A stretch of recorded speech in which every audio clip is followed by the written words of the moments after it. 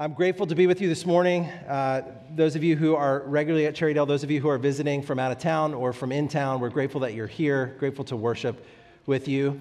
We're preaching through the book of Ruth, finishing this morning, what Bridget just read for you. So let me pray, and then let's turn to the Lord's word in Ruth chapter 4.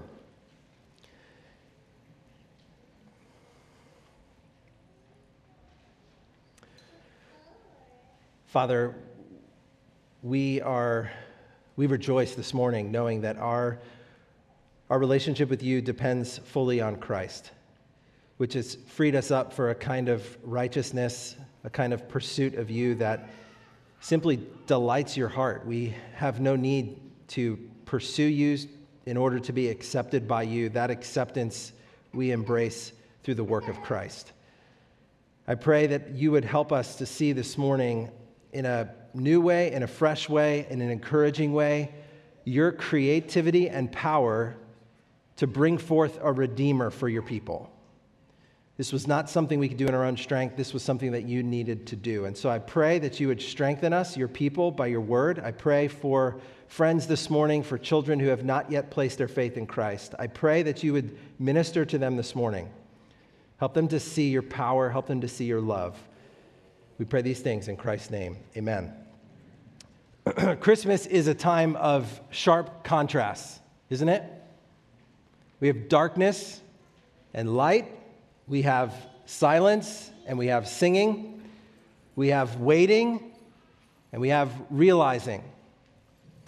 And it's also a time where happiness and grief, Mitchell mentioned this earlier, happiness and grief seem to run side by side with a particular kind of intensity. We're really grieved and we're really happy in a way that comes with particular intensity at this time of the year.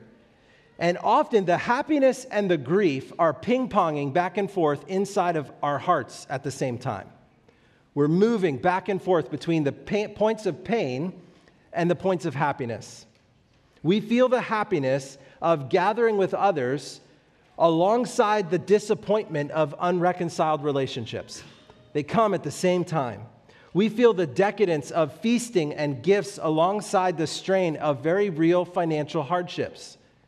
We feel the happiness of enjoying these moments alongside other people we loved, right alongside the grief over those lost to sickness and death. We acutely at Christmas feel our losses, our unmet desires, our unanswered prayers amidst all the carols and the feasting and the relationships. And it's in the still moments, in the quiet moments, late at night, in the middle of the night, early in the morning, when we're nagged by all of the background fears and griefs and various points of pain. Now, I realize that is not a particularly encouraging Christmas Eve morning sermon introduction. But I think that being direct about the sharp contrast of emotions we feel at Christmas is helpful. I think it's helpful for two reasons.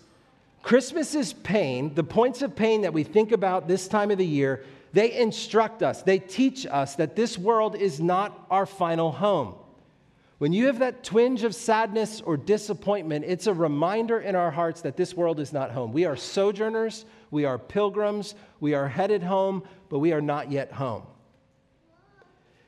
But Christmas also, in the Christmas happinesses, they can also help us to taste what we will feel and feast on forevermore.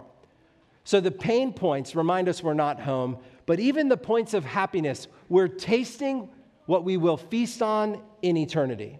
All the joys of Christmas remind us that there is something better and lasting, not fleeting, that is waiting for us. Now, how does Christmas do this?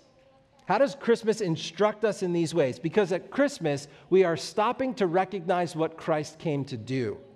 He came to abolish death, and he came to deliver eternal life. This is what his first coming inaugurated and brought into being. And Jesus will, at his second coming, complete that which he started. We will be redeemed. And that is not just saved from our sins. Jesus will, at that time, at his future coming, restore creation, resurrect our bodies, defeat our sin nature, abolish sin and death and Satan forever, and usher us into his presence. Salvation is so much more than the reality that Christ forgives sins. He does. But there is more that Christ will do at his second coming. This morning we come to the resolution of Ruth.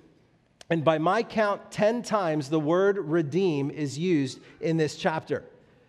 And what we see is that God is working to redeem Naomi and Ruth, not just from temporary shortcomings and obstacles, not just the physical obstacles that they're facing in this life. This is not just about bringing them to a happy ending.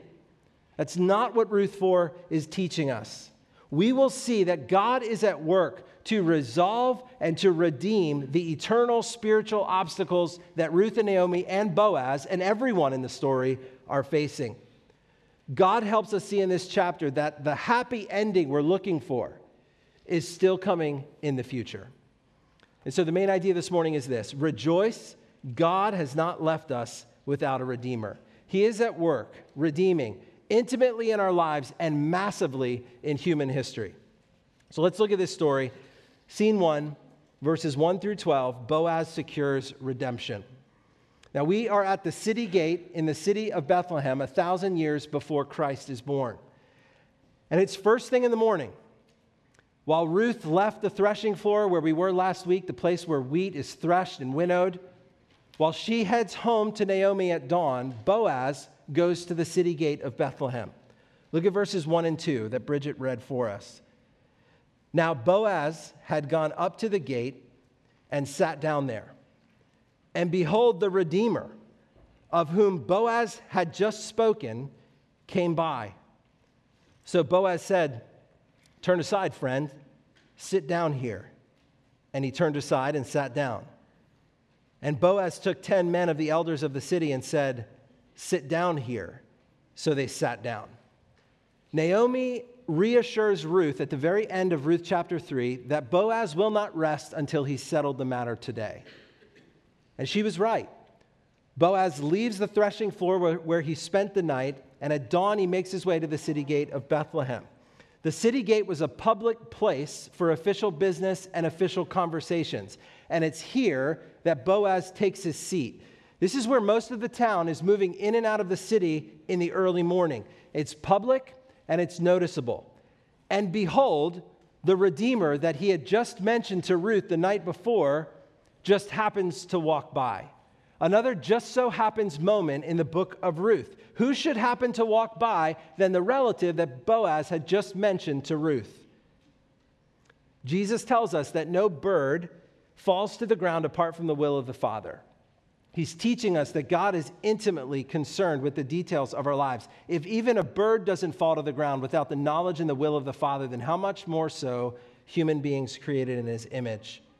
God is intimately at work in our lives, counting the hairs of our heads, knowing the places where we'll sit, knowing the number of days that we will walk the earth. And Boaz standing in the city is evident. It's evident by their responsiveness to his exhortations that they sit down. His worthy character in Bethlehem compels the city to stop and to listen. First, he flags down the man, the relative, and he says, "Turn aside, friend, sit down."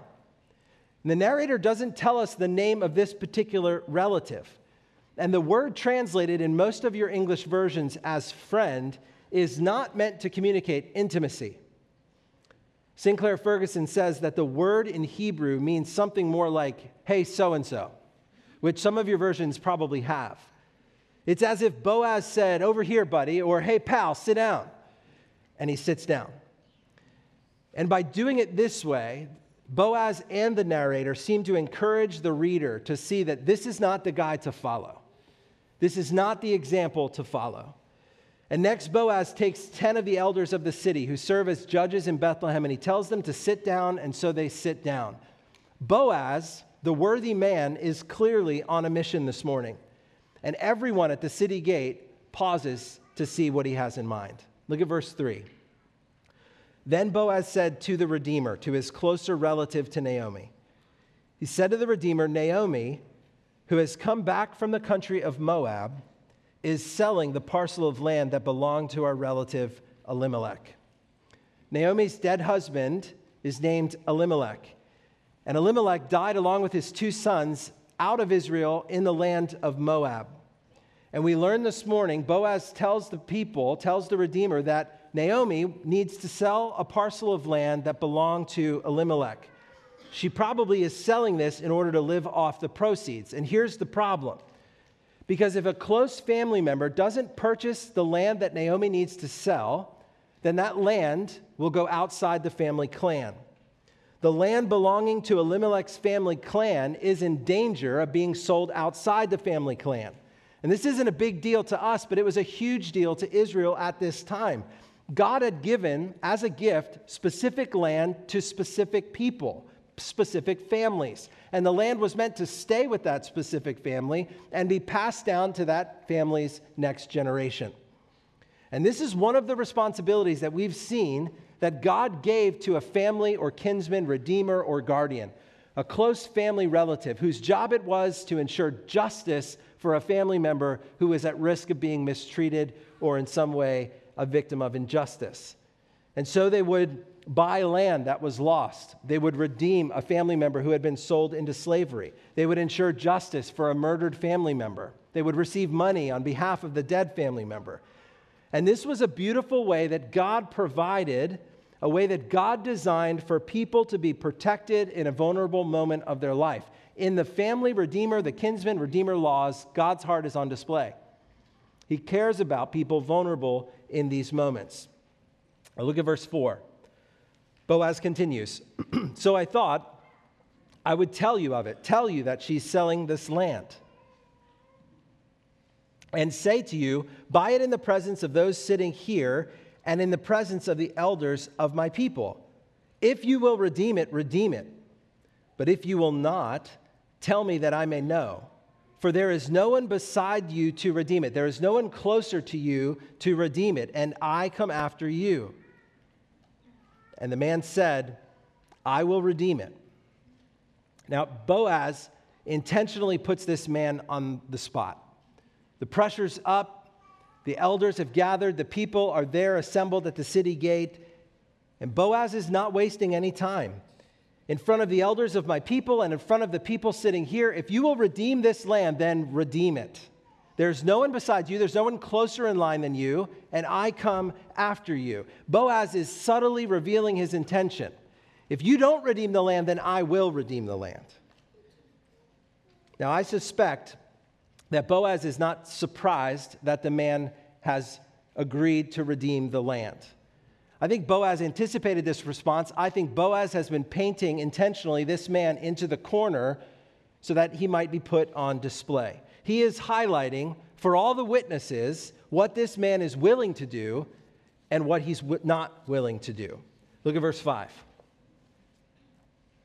Then Boaz said to the man, "The day you buy the field from the hand of Naomi, you also acquire Ruth, the Moabite, the widow of the dead, in order that, so that, for the purpose of, that you might perpetuate the name of the dead in his inheritance." Boaz is moving from one aspect of God's law, the laws that pertain to the kinsman family redeemer that we've already looked at. He's moving to a second aspect of God's law, and that is levirate marriage. The kinsman redeemer laws, those guardian laws, are concerned with justice and property for the family clan. Levirate marriage is concerned about something that's related but different. Levirate marriage laws are concerned with lineage. It's concerned with heirs. It's concerned with a descendant. The levirate marriage laws gave the childless widow an opportunity to request that her dead husband's brother might provide an heir on behalf of her and the dead man. And the child would specifically inherit the dead man's property, not the brother's property, but the dead man's property and his name, so that his name and land would be perpetuated in all of Israel. And I realize we're neck deep in Israelite family law, but it's the background of what's happening at the city gate in Bethlehem. This is what is concerning Boaz and this other man.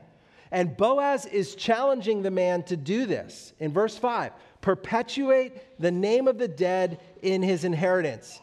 Boaz is saying to this man, in other words, You're not just receiving property so that you can increase your own wealth. I am calling you to selfless, loving sacrifice on behalf of Naomi and Ruth and their future inheritance. Yes, you will acquire property, but you also acquire the widow Ruth. And your responsibility is to marry Ruth and to pray for a child who will bear Elimelech's name and inherit Elimelech's property.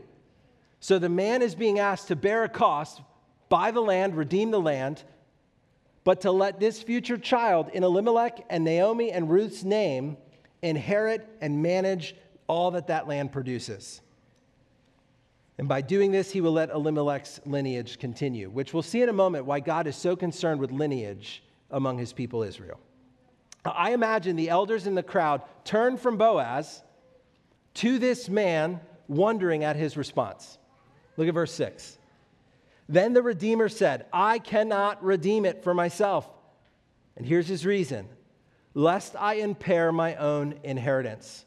Take my right of redemption for yourself, for I cannot redeem it. We may not know everything that's in this man's heart, but his self-interest is certainly on display. The reason he gives, not just to Boaz, but to the elders and to the people assembled is, I don't want to impair my own inheritance.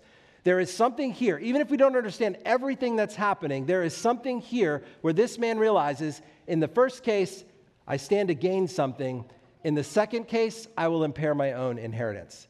This is a nameless figure that we are meant to say, this is not the example to follow. Now, look at verse 7 and 8. Now, this was the custom. Here's the parenthetical statement, the explanation by the narrator of Ruth. Now, this was the custom in former times in Israel concerning redeeming and exchanging. To confirm a transaction, the one drew off his sandal and gave it to the other. And this was the manner of attesting in Israel. So when the Redeemer said to Boaz, buy it for yourself, he withdrew his sandal. And so this one-sandaled Redeemer probably slinks away from the city gate, and the spotlight moves back to Boaz. Look at verse 9 and 10. Then Boaz said to the elders and all the people, you are witnesses this day. Listen to him take charge. You are witnesses this day that I have bought from the hand of Naomi all that belonged to Elimelech and all that belonged to his sons, Chilion and Mahlon. And Ruth the Moabite, the widow of Mahlon, I have bought to be my wife, to perpetuate the name of the dead in his inheritance, that the name of the dead may not be cut off from among his brothers and from the gate of his native place. You are witnesses this day.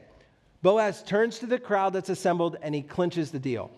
I'm buying the land, and here's why I'm buying it. I'm acquiring Ruth as my wife, and here's why. My intention is to make sure that this land stays in the name of Naomi, stays in Naomi and Elimelech and her son's lineage. In verses 11 through 12, the crowd that's assembled understands exactly what's happened. Then all the people who were at the gate and the elders said, we are witnesses. We are witnesses. May the Lord make the woman who is coming into your house like Rachel and Leah, who together built up the house of Israel. The first blessing that the crowd pronounces on Boaz is, may your house grow. May it be established like the first generation of Israelites, like Rachel and Leah 8 generations ago. Secondly, may you act worthily in Ephrathah and be renowned in Bethlehem. May you be true to your character. May you act with integrity in this matter. May you follow through on the public commitments you made to us today. Will you act like a worthy man? Will you follow through on your word? And then finally, and most strangely, verse 12, may your house be like the house of Perez, whom Tamar bore to Judah, because of the offspring that the Lord will give you by this woman. The third blessing from the people is that their house might be like the house of Perez. This one is stranger because this story is a tragic misattempt at levirate marriage. But in God's grace, even though 6 generations ago it was a bit botched, but God in his grace leads to the birth of a son, Perez, a leader in Israel and 6 generations before Boaz. And this is a reminder of how God works through human sin for his purposes. And the people of Bethlehem want to connect what's happening here to what happened then. Don't resent the cost of righteousness. Don't resent the cost of obedience. Boaz willingly assumes a cost to do the right thing, to honor God, and to love the people around him well. Boaz and Ruth also are showing the people of Bethlehem what God's love looks like, what form God's committed, steadfast, faithful love takes. You are probably not being asked to purchase land on behalf of an Israelite widow. But what are the points of obedience that God is calling you to? This relative moved away from the cost of obedience because it was too costly. Trust God to balance the scales in the end. Bear the apparent costs of righteousness for the sake of love of others, for the sake of love of neighbor, and for the sake of faithfulness to God. If God is calling you to a point of obedience this morning, then assume the cost. It is always worth the cost. That's scene one. Scene two, probably 9 months later, in the home of Boaz and Ruth. And in this section, verses 13 to 22, Ruth delivers the son, and we find out who this son is. Look at verse 13. So Boaz took Ruth, and she became his wife.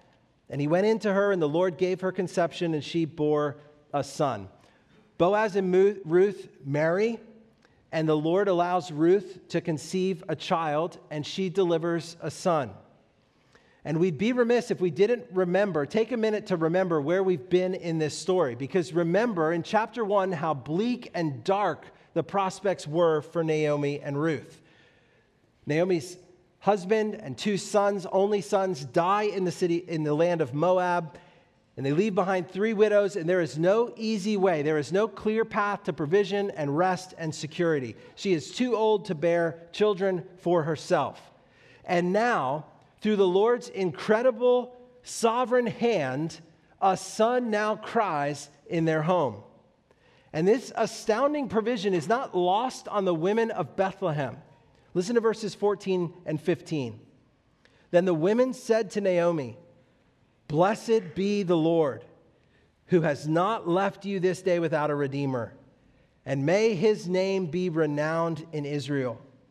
He shall be to you a restorer of life and a nourisher of your old age, for your daughter-in-law, who loves you, who is more to you than 7 sons, has given birth to him today. Blessed be the Lord, who has not left you this day without a redeemer." Somehow stating it in the negative makes it more powerful. Blessed be the Lord, who has not left you this day without a redeemer. Remember, it was Naomi who said in chapter 1, "The Lord has brought me back empty. I went out full from Bethlehem and I came back empty, and the Lord has done it. God has testified against me," she says to the people of Bethlehem. "The Almighty has brought calamity upon me." But now the Lord has not only satisfied her temporary hunger, but he has given her an heir permanently in her home.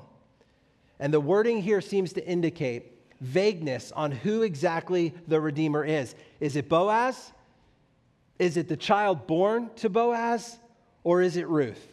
It really doesn't matter. All 3 of them seem to be in mind, and all 3 of them are serving together as the Redeemer, as the function of redeeming what was broken and seemed completely hopeless and dark. Because Ruth the Moabite, Naomi, she's worth more to you than 7 sons would have been. Her loyalty and faithfulness and committed love and courage and hard work, God has used them for your provision. Now look at verses 16 and 17. Then Naomi took the child and laid the child on her lap and became his nurse. And the women of the neighborhood gave him a name, saying, "A son has been born," not to Ruth, "a son has been born to Naomi." And they named the son Obed. He was the father of Jesse, the father of David. She lays the child on her lap and becomes the child's nurse, which is a way to reinforce what we've already seen, that Naomi's grandson, Obed, is seen as God's gift to her. And then with a symbol clash, the narrator fast forward the story. Obed would become the father of Jesse, and it's in Jesse's home that the future king of Israel would be anointed by the prophet Samuel. This is a mic drop moment for the narrator. This is his big reveal. Boaz will become the great-grandfather of David, the king of Israel. King David, who would be the near-term answer to Israel's longing for a king. Remember, they're in a generation that has no king in Israel, and everyone is doing what is right in their own eyes. They're longing for a king, and God would provide the king through this obscure family in Bethlehem. But here's what we can't miss.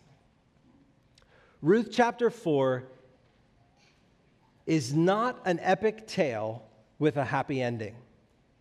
That is not the purpose of Ruth chapter 4. It's not to give us this happy ending where he gets the girl and they have a baby and their lives go happily ever after. That's not the point. It is what happens, but it's not the point.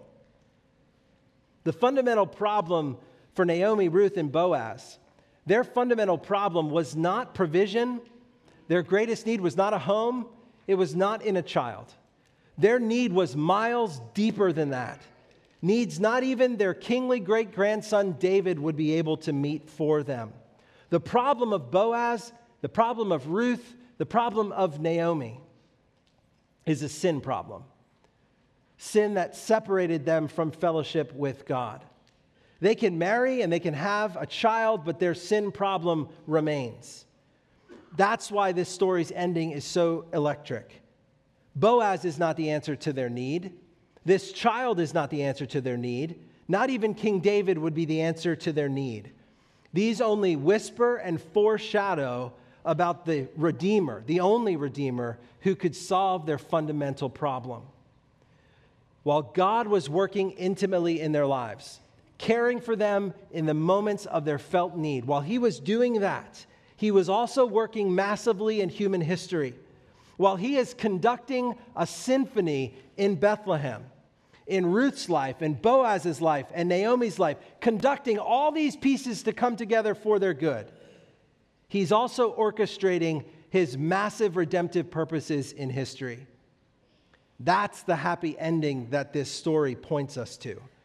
Because it just so happened that through this obscure family, the Redeemer would come, the world's Savior. 1,000 years later, to another young woman, a virgin this time, who has miraculously conceived. And it just so happened that God would use a Roman emperor who would initiate a census. And it just so happened that this census would bring this young virgin 90 miles to the same city of Bethlehem.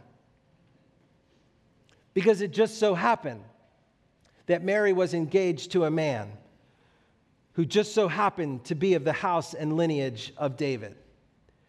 And it was in Bethlehem that Mary wrapped her newborn son in swaddling clothes and laid him in a manger. And it was in the fields just outside of Bethlehem that an angel appeared to a group of shepherds. Fear not, for behold, I bring you good news of great joy that will be for all the people. For unto you is born this day in the city of David, Bethlehem, a Savior who is Christ the Lord. And it just so happened that this baby would be named Jesus because that's what the angel told Mary 9 months before. And behold, you will conceive, Mary, and in your womb, and you will bear a son, and you shall call his name Jesus. He will be great and will be called the Son of the Most High. And the Lord God will give him the throne of his father David, and he will reign over the house of Jacob forever, and of his kingdom there will be no end. God is at work intimately in the lives of Ruth and Naomi and Boaz. He cares about them. He cares about their points of pain. He cares about what's happening in their hearts, and he acts on their behalf. He redeems. But God is doing so much more than that. In human history, he is orchestrating a story that began thousands and thousands of years ago, and God in his power and wisdom and love is carrying out his plans in history even now. Church family and friends, God has not left us without a Redeemer. This day, God has not left us without a Redeemer. In every obstacle, every trial, every hardship, in every persecution and opposition and pain point, I don't care what it is, God has not left you this day without a Redeemer. And in the Christmas pains and in the Christmas happinesses, God is at work. God has not left us without a Redeemer. God is always a deliverer and redeemer of his people. And the provision and the protection that Naomi and Ruth experienced, you can expect that too. But not necessarily in the way that you hope. And not necessarily in the time that you hoped.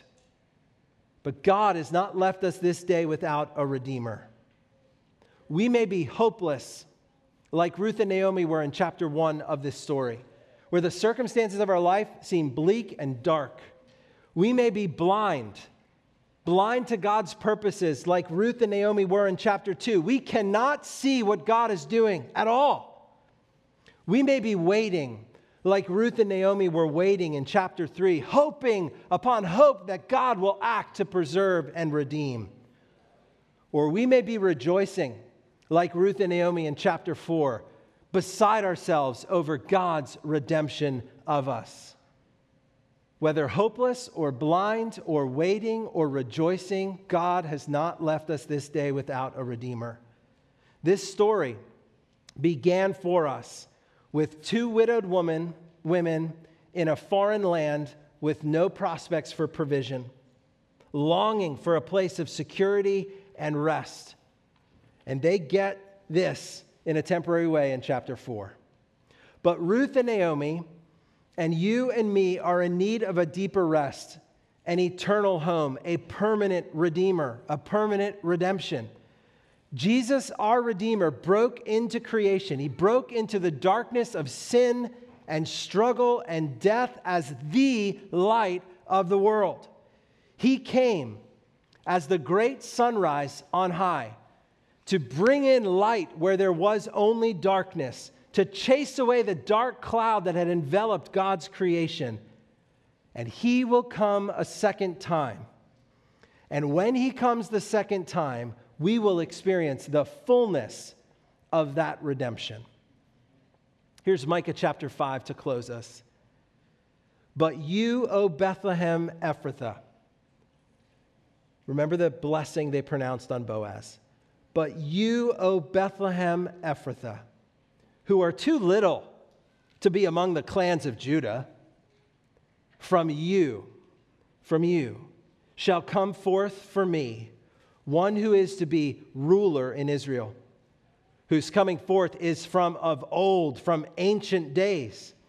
Therefore he shall give them up until the time when she who is in labor has given birth. Then the rest of his brothers shall return to the people of Israel, and he shall stand and shepherd his people, the flock in the strength of the Lord, in the majesty of the name of the Lord his God, and they shall dwell secure, for he shall be great to the very ends of the earth, and he shall be their peace. Rejoice. God has not left you this day without a Redeemer. Rejoice. Our Redeemer has come. Rejoice. Our Redeemer will come again. Father, we look to you this morning with awe over what you are able to accomplish in history. There is no one who can hold your hand. There is no one who can stay your hand. There is no one who can slow your purposes. You are working towards your ends in the intimate places of our lives and circumstances. You're there. And in the massive scope of human history, you are working to redeem and restore. So I pray this Christmas you would fill our hearts with awe, that you would cause us to rejoice over our redemption. Lord Jesus, what a gift. Holy Spirit, come and strengthen us according to your word as we sing together. We pray these things in Christ's name. Amen.